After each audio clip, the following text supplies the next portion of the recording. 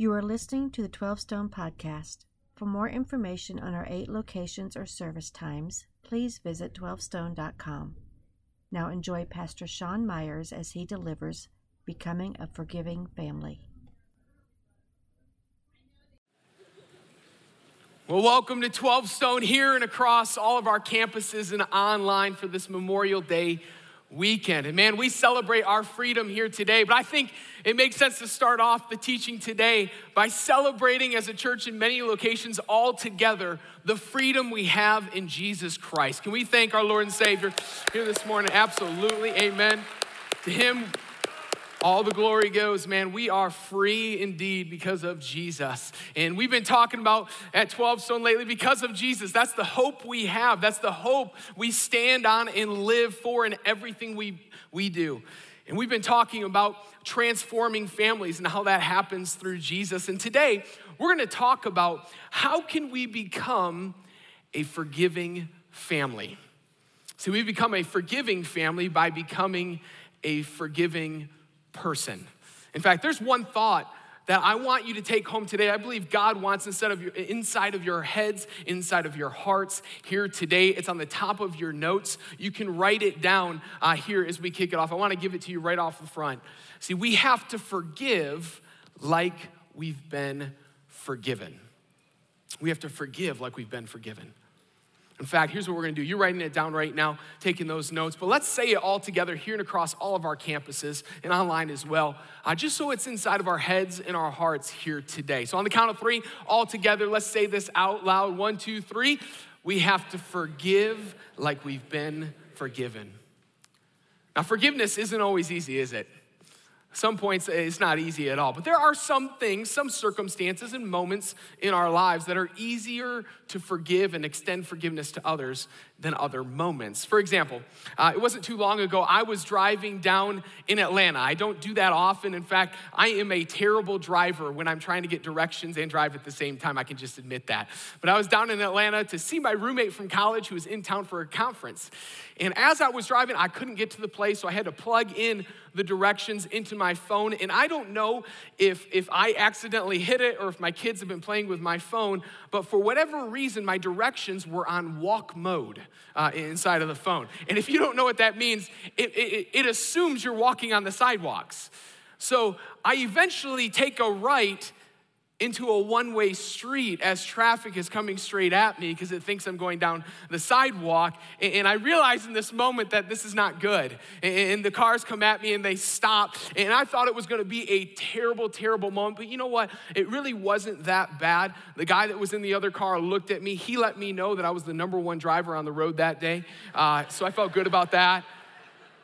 And in response, I kind of just sat there with him. We got in an argument about who the best driver was, the #1 driver that day, back and forth. Wasn't my best moment, I have to admit, but eventually backed out my car, drove off. And you know what? While I was driving, God got a hold of my heart. He got a hold of my heart, and he's like, what was that about? You exchanging back and forth with this guy. Like, what are you doing? And I had to have a moment just to confess it before God, ask forgiveness for the anger I had in that moment. And if we can be honest, there's moments like that inside of our lives. Those are easy to forgive, right? I don't even know who this guy is. I'll probably never see him again in my life. That's easy to forgive and forget and kind of move on. But there are moments, there are circumstances, things inside of our lives that aren't as easy to forgive, are they? See, it's usually moments with those that are closest to us, where the pain and the hurt is deep and real because the people matter to us. Have you ever wondered, I think it's so interesting, that the people we claim to love the most are often the people we hurt the most? I mean, the people that birthed us, raised us, exchanged vows with us, live with us, work with us, serve with us. These people that we're claiming to love so much, we often hurt the most. Why is that? Why do we hurt the people that we love the most? Well, in order to understand that, we'd have to ask ourselves a question. And here's the question we have to ask. What causes quarrels and fights among us? Now, if you're like me, as soon as you see a question like this, you immediately think to yourself, which one? Like, there's so many that are going on, it feels like inside of my life, fights and quarrels. Which one are you talking about? But the key to this question is the word causes. What causes quarrels and fights among us? I mean, honestly, some of us are probably sitting next to the cause right now. You just are. Some of us, maybe we dropped that cause off at the children's ministry before we came into service here today. Cassie and I, man, we have 4 causes in our household, which means it's loud and there's lots of fights going on. But as soon as we read a question like this or hear a question like this, I think the overwhelming majority of us, we start thinking about something or someone else as the cause of the problem. I mean, whether it's conflict in the workplace with coworkers or in your neighborhood with your neighbors or in your family or with friends that are like family, we all have conflict in our lives. But it is our tendency to look for the cause of that conflict in something or someone else. But James, the brother of Jesus, wanted to chime in on this question and help us understand what the common denominator is inside of the conflicts, the fights that are inside of our lives. And he did it in his book, which was creatively titled James, in chapter 4. And so let's throw it up on the screen. Here we go. This is what James says. He says, "What causes quarrels and fights among you? Don't they come from your desires that battle within you?" And what James is demonstrating and revealing to us is that the external conflicts, the external things that you're battling with inside of your life are a result of the internal conflicts waging within you. That if you and I get in an argument with one another, it's because something was waging war inside me. I had a desire inside of me that has spilled up and spilled on you and vice versa when it comes to conflict. So why do we hurt the people that we say that we love the most? Well, James would say that's simple. It's proximity. See, we hurt the people that we're closest to because when the conflict rises up within us, when our desires rise up within us, it goes on the people that are closest to us.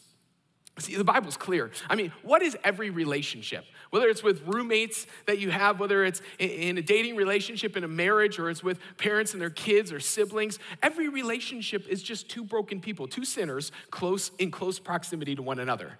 That's why conflict happens. But James goes even further and he says, listen, but we can see what the actual problem is underneath it. He says this, what's the problem? What causes this fight is you desire, but you do not have, so you kill. You covet, but you cannot get what you want, so you quarrel and fight. James is saying the common denominator inside of all of our fights and all of our things that are going on is we just simply don't get our way. But we know this. I mean, all you have to do is look at kids, right? Like I said, I got 4 causes of conflict inside of my house with Cassie, which means there's lots of fights going on inside of our household. But when you look at kids, I mean, they're not fighting over the toy. They're not fighting over what they're gonna watch on TV. They're not fighting over what they're gonna eat for dinner. They're not fighting over what seat they get to sit in. It's simply 2 people trying to get their own way and one's not getting it. That's the fights and quarrels that are inside of our life. So when we talk about forgiveness today and extending it to one another and asking for forgiveness from one another, James makes it very clear from the very beginning, this is a heart issue. See, the common denominator, every relational problem I have, the common denominator is me. And the common denominator of every relational problem you have is who? It's you. That's what James wants us to see. So we're gonna have to let go of the things in our lives that are holding us back from forgiving one another here today so that we can forgive like we've been forgiven. That's what we're going after.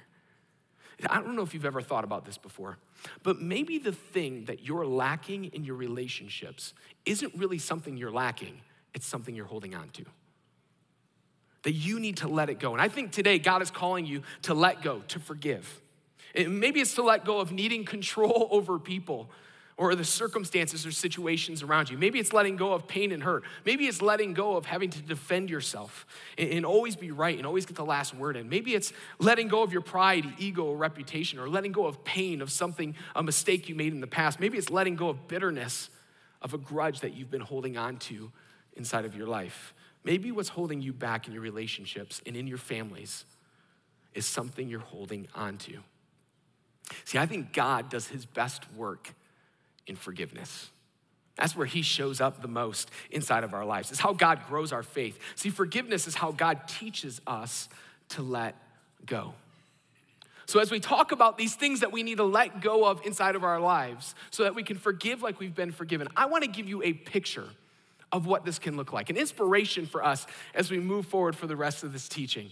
And what I want to do is I want to give you a picture of something that happened last week, a story that happened last week at our Flowery Branch campus. See, last week we had a conversation about what it looks like to be a man according to God's word, according to the standard of Jesus Christ that he set for each and every one of us. And as we talked about this, we had a great day breaking that down, but at the end of the service, we gave an opportunity for men to come forward and to get prayed over. Just an incredible moment. We watched the Spirit of God move on that moment over the men of 12 Stone. Just an incredible thing. But God wasn't just moving across the men of 12 Stone. God was moving on the life of a boy named Cameron, who's 12 years old. He comes from a great family, 12 Stone family that loves him deeply, blended family in that he has biological siblings, but they're also fostering and adopting those kids right now, which is awesome. But man, Cameron had some struggles in his life. He struggled with mental illness and still does. And he's had some bad years lately, and this year has been worse than most, where he's been struggling with anger and depression and rebellion and all of these things. And it hit a peak, really just the worst case, and he had an episode inside of his school. And what happened is he just ran away from school, and they eventually found him. When they found him, they asked him what was going on. He said, I don't know if I want to live anymore. I don't know if I believe in God. He was just a mess. And they went and got him help, and he's been getting help. His family's been loving on him, pouring into him, and God's been working on him. But last week, Cameron had a breakthrough. You see, when the campus pastors invited the men to come up and receive prayer, Cameron and his mom decided to go to the 1 p.m. service when they usually attend the 5 p.m. And in that moment, he turned and looked at his mom, and he said, Mom, I want to go up there for prayer. He said, I'm tired of being a boy. I need to be a man. This little boy walked forward with all these other men watching him. We have a picture of it in this moment. And Cameron walks up there, and Jason, a family friend who was in the service, saw this and knew the significance of this moment and walked up and put his hands on Cameron and just started praying, and everybody's praying. And this is a picture of a young man letting go of being a boy. This is a picture of a young man letting go and trusting again in God to help him get through everything that's going on in his life. In church today, I believe God is giving you the same invitation that he gave to Cameron last week. That there is something inside of your life that you just have to let go of. It's time. It's time to move on and to trust God again with it. Or to trust your spouse again, or trust inside of your family again. Extend that trust one more time and just let go. See, today is not a teaching to be heard. Today is a decision to be made. I believe the Holy Spirit is going to move on you today and ask you to let go of something that you've been holding on to, because maybe the thing that's holding us back the most isn't something we lack, but something we're holding on to. And so we're gonna be vulnerable today. Extend trust one more time. So for the rest of our time here today, I wanna talk about 4 things that Paul would encourage us to let go of inside of our lives. And we're gonna break these down as we move, but it's found in Ephesians chapter 4. So if you would, grab your Worship Center Bibles here and across all of our campuses, pull them out. If you got your device, pull that out. We're gonna go to Ephesians chapter 4, which in our Worship Center Bibles is page 1176. Page 1176. We're gonna sit in Ephesians chapter 4, starting at verse 22. But as you're turning there, I realize that not all 4 of these things that we're gonna talk about today in letting go of are gonna be your thing. I don't think all of them will apply to every single one of you, but I would ask you, man, be praying in this moment. Ask God, say, God, would you reveal to me the one inside of my life that I'm holding on to, that I need to let go of here today so that I can forgive like I've been forgiven. In fact, as you're turning there, let me pray for us before we read the word of God. Would you do that? Would you bow your heads with me here and across our campuses? So Heavenly Father, we come before you right now as we open up your word. There is nothing more powerful than your word inside of our lives, speaking truth into the areas that we need it. So Heavenly Father, I pray for every single person here and across every single service, at home, online, wherever they're at. Holy Spirit, would you consume them? Would you reveal your love for them? And God, as we talk about a very difficult subject today of forgiveness and extending it to one another and forgiving the people around us, Father, I pray that you would begin a work in every single one of our lives. I know that this isn't going to be solved just in one day, Father, through one sermon. For many of us, this might just plant the seed of forgiveness in our soul that'll birth that later on. But God, I just pray that you'd be in it. And I pray this, God, there's real issues inside of our lives that's not gonna be solved by this. We're gonna need intense counseling. We're gonna need help and people stepping in and working with us. And Father, if that's what needs to be done, would you just help us to do that? But may a new work begin in our lives today as we let go of some things to glorify you. For it's in Christ's name we pray, amen. We're going to pick up in verse 22. Here in this moment, Paul is writing to the church at Ephesus, and he's encouraging them to let go of some things inside of their lives that are holding them back so that they can move forward in forgiveness as a church and as a family. Verse 22. You were taught with regard to your former way of life to put off, meaning let go of your old self, which is being corrupted by its deceitful desires, meaning it's a hard issue. To be made new in the attitude of your minds, and to put on the new self created to be like God in true righteousness and holiness. Now in this moment, Paul, he's literally saying that there are things we need to put off. Let go of that is our old former self, that when we give our lives to Christ, we begin this process of being renewed, becoming new, birthed again in Jesus, a new person. And he's about to begin to tell us all of these things that we need to let go of. And it begins with the desires of our heart. And I believe one of the desires of the old self that we have to let go of is control. So if you're taking notes, you can write it down right here. Let go of control. Now, the Enneagram personality test is a hot thing right now, isn't it? Listen, if you haven't heard of it, you will. Yeah, you're hearing about it right now. It is one of those things that I thought was so annoying. Everybody's like, oh, my number's this. And I'm like, great, that's awesome, whatever. And then somebody encouraged me actually to take the test. And man, that personality test will peg you. It will put you in your place and tell you exactly who you are. If you've never taken it, it's literally a number system that kind of breaks down, tells you your personality and your strengths and weaknesses and all of that. Well, I finally gave in and took the test. So for those that know, you'll care. For those that don't, just appease me, work with me here for just a moment. I took the test, and I'm an 8 is what I found out, which is defined as the challenger. Immediately, I'm like, great nickname. That's it. I feel good about this. They pegged me the challenger. But this is what it means. It means each morning I have to wake up and acknowledge that there's a God and I'm not him. That's what it means. Like, is there anybody that is like me in this room, that you are just a control freak? I'm a control freak. I want to control everything and everyone around me. No one is telling the truth today. That's all right. I'm all by myself. That's me, man. I want to control everything. I want to control the people around me. I want to make sure that everything is the way I like it and what I want to do. And listen, when we try to control things around us, it creates conflict for others and ourselves in our lives, doesn't it?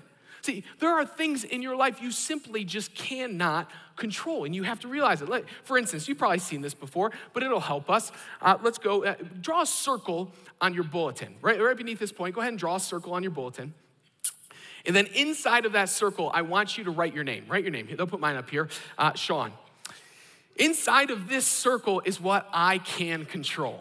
Right? I can control myself. Anything outside of this circle, we can't control. So you can't control the traffic in your commute to work. You just can't. You can't control how long it takes your wife to get ready. There's nothing you can do. I'm gonna get in trouble for that one. You can't control the college football rankings as much as you want to. You can't do that.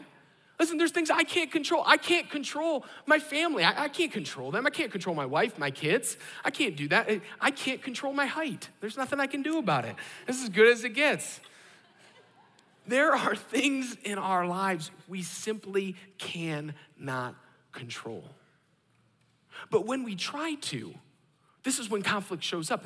You know how this plays in our relationships? Sometimes I believe the lie that if I could just control my family, I could fix my family. I could fix them. That's so easy. That's super easy. And you know what we do? We read Paul's words in verse 24 and we unintentionally put our own name in the verse. It's how we live sometimes. Like I'll read it with my name in this verse. Verse 24, here's what we do. We say this, and to put on the new self, created to be like Sean in true righteousness and holiness. See, life would just be so much easier if everybody was like me. It'd be great. This world would be beautiful. Everybody would drive faster. We'd get to work early.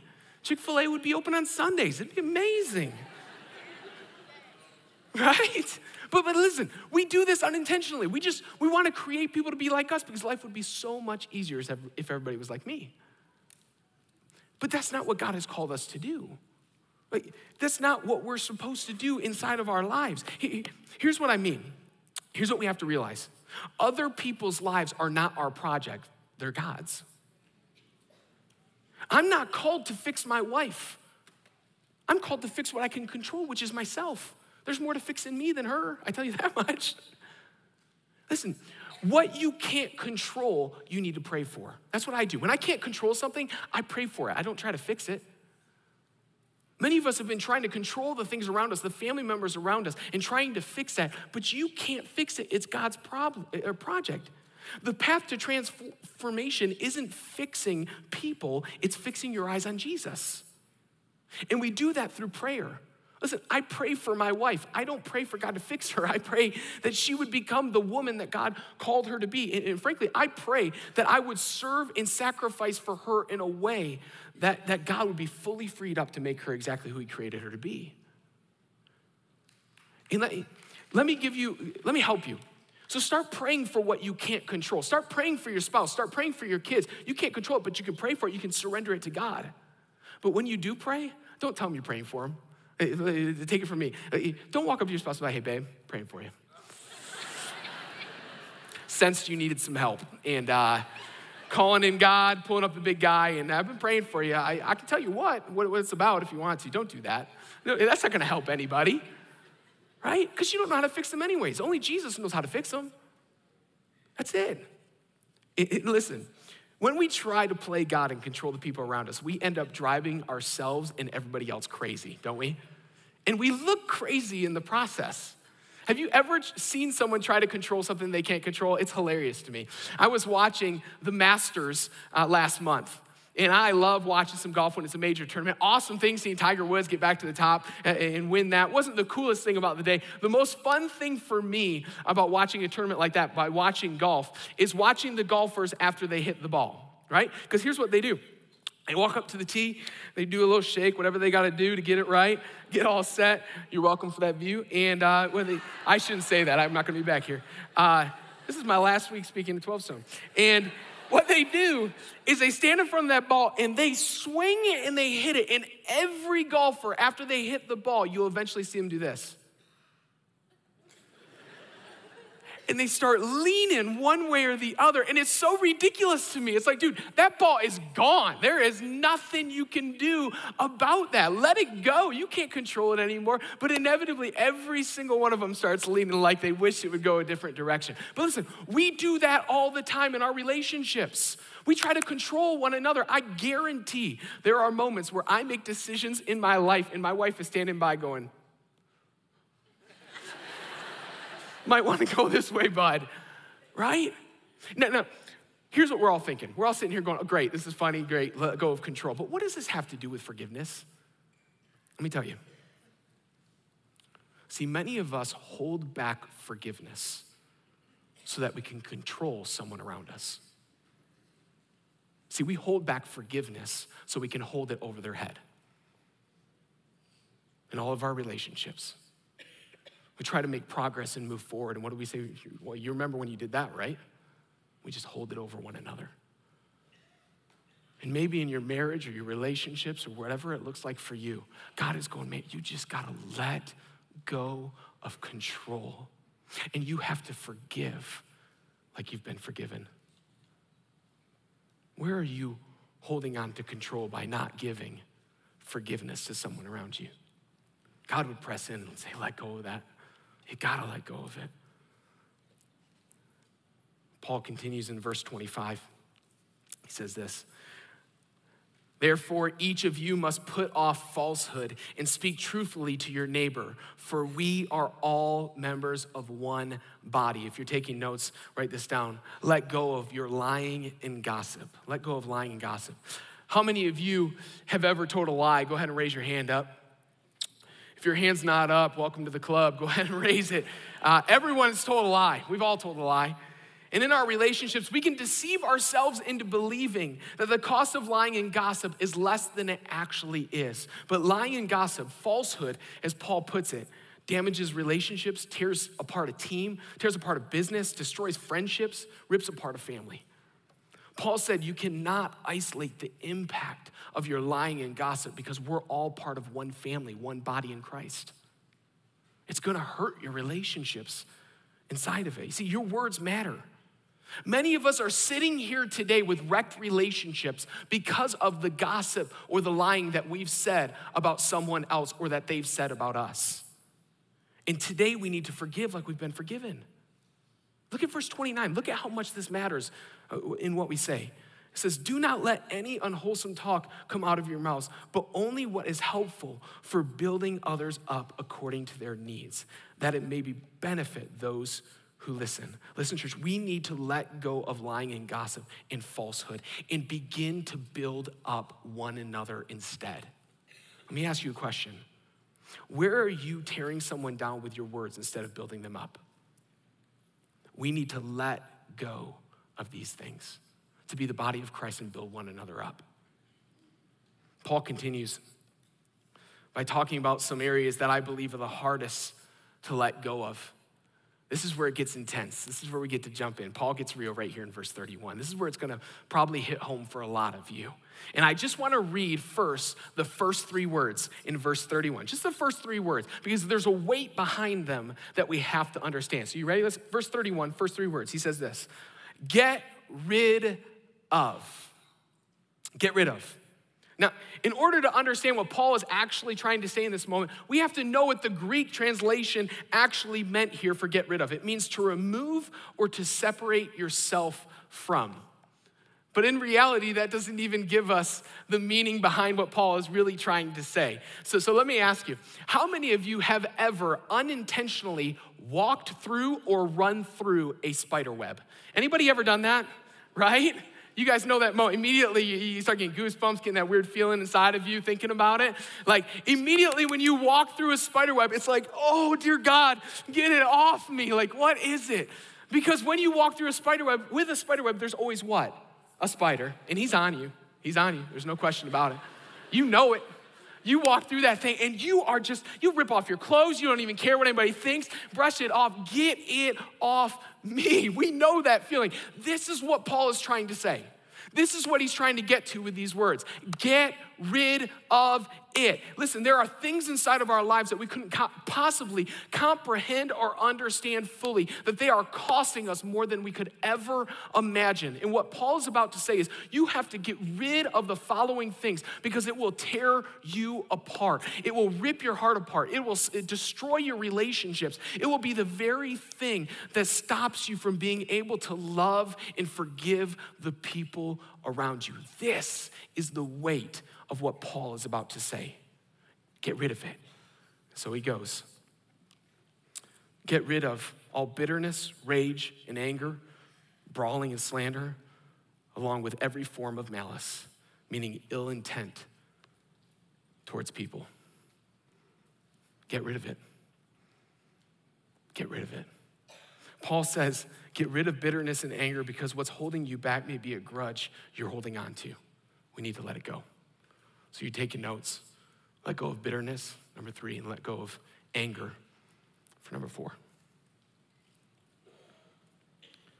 See, bitterness, as Winston Churchill said it, is like swallowing poison and expecting it to hurt somebody else. It's just not going to. It's just going to destroy you. You got to let it go. See, we live in a fallen world where people hurt people. And we've all been wounded because we've opened up our hearts to those we trust and love, and they've hurt us. And we get deeply wounded because of it. And maybe there's some things in your past or in your relationships right here today that God is whispering in. Let go of the bitterness. Let go of the anger. Give it back to me.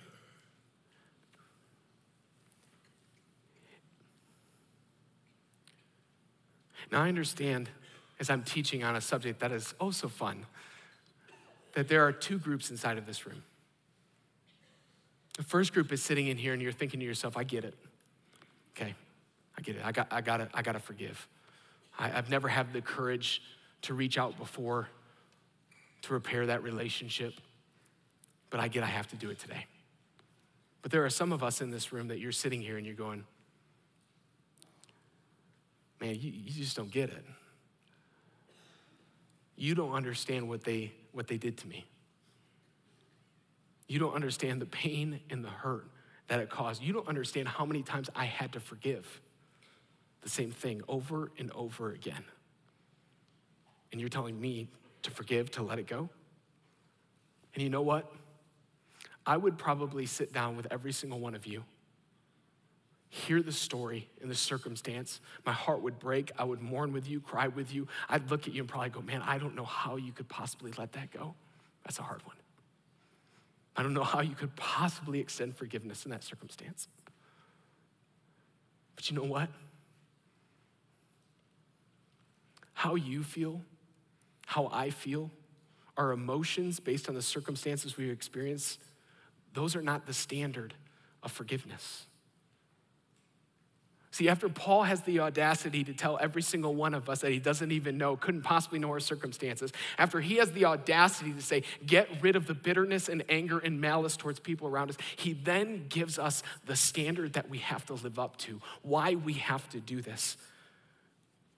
It's in verse 32. He says, be kind and compassionate to one another, forgiving each other, just as in Christ, God forgave you. See, we have to forgive like we've been forgiven. That's the standard we have to live up to. And Jesus knew about the pain that comes with relationships. Out of his 12 closest friends, one betrayed him, one denied him. When he needed them the most, all of them abandoned him. But he knew about the power of forgiveness, which is why he got up on that cross and paid for our sins, every single one of us, so that we're free from shame and guilt. And when he was hanging on that cross, Jesus looked out and saw every single one of us, including those in front of the cross, and said, forgive them, Father, for they know not what they do. That is the standard of forgiveness we're called towards. Never has this world ever seen forgiveness like that, and never will they ever see it again. That's the standard. See, God is pressing in with you today, I promise. And he's saying, listen, you have to forgive like you've been forgiven. What do you need to let go of? What have you been holding on to for so long? See, Proverbs 4:23 shows us why this matters. Why did we get this out of our heart? It says, above all else, guard your heart, for everything you do flows from it. Let me ask you today, what's flowing out of your heart? Is it forgiveness or unforgiveness? Where in your family do you need to extend forgiveness, ask forgiveness for what's taking place? And I'm gonna be the first to admit this. Can I cut the tension really quick? Hey, listen, do you know how many times I have to apologize to my wife every single day? It's crazy, it would shock you. I make a lot of mistakes. And I constantly have to ask forgiveness for my wife, Cassie, every single day. And you know why I do that? That's not fake, that's intentional. Do you know why I do that? Because when we let it build up over time, it eventually leads to a blow up. And we need to get honest. Just confess it to one another in front of the Lord. But I want to close with this. Forgiveness doesn't happen just in a moment. It's every single day. It's a divine, supernatural thing that takes place. It starts with our will, being willing to forgive. Maybe you need to write this down. But this should be your prayer every single day. God, I need to forgive. God, help me to forgive. God, cause my heart to want to forgive. And just repeat that every single day. And look at the places you need to ask forgiveness in your life. But I know this. You can't offer forgiveness if you don't have it first. See, some of you have never received and understood the forgiveness that was displayed on that cross in Jesus Christ. If you're here today and you've never had a conversation about who Jesus Christ is or what he died for your sins and how you can be restored through him, through his bloodshed, man, come find a pastor. Do not leave a building or your house or anywhere. Call someone if you're watching online. Call someone about Jesus. You need to know this forgiveness. But some of us, we can't forgive others because we can't forgive ourselves. We've made mistakes in our relationships that, man, we couldn't possibly let go of and we couldn't forgive ourselves of. But I want to remind you of something. We've said this before. The cross says that you are worth dying for. Forgiveness is for you. It doesn't matter what you've done. Jesus will forgive you, always. He just loves that much. He can't not be. He is love. So where in your life do you need to forgive like you've been forgiven? What are you holding on to that you need to let go of today? Is it control, lying and gossiping your words? Is it bitterness? Is it anger?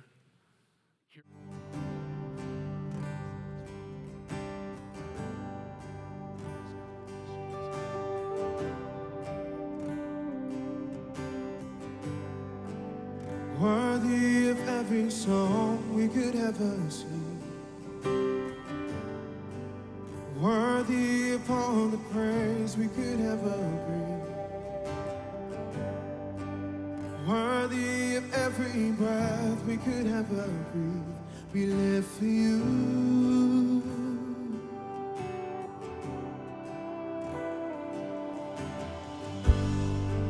Jesus, the name above every other name.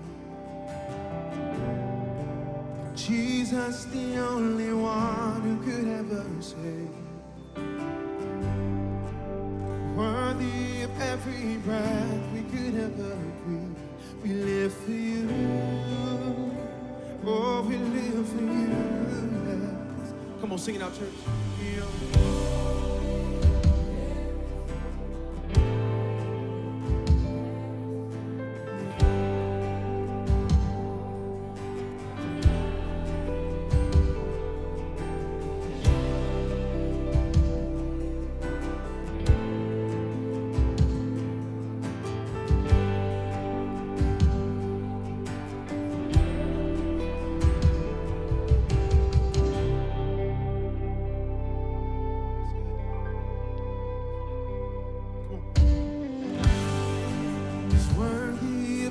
Song we could ever sing. He's worthy of all the praise we could ever bring. Worthy of every breath we could ever breathe. We live for you. Oh, we live for you. Jesus, the name above every other name. Jesus, the only one who could ever save. He's worthy of every breath we could ever breathe. We live for you. Oh, we live for you. Yeah. Come on. You're holy. There is no one like you. There is none beside you. Open up my eyes in wonder and show me who you are and fill me with your heart and lead me in your love to those who are. Oh, you're holy. There is no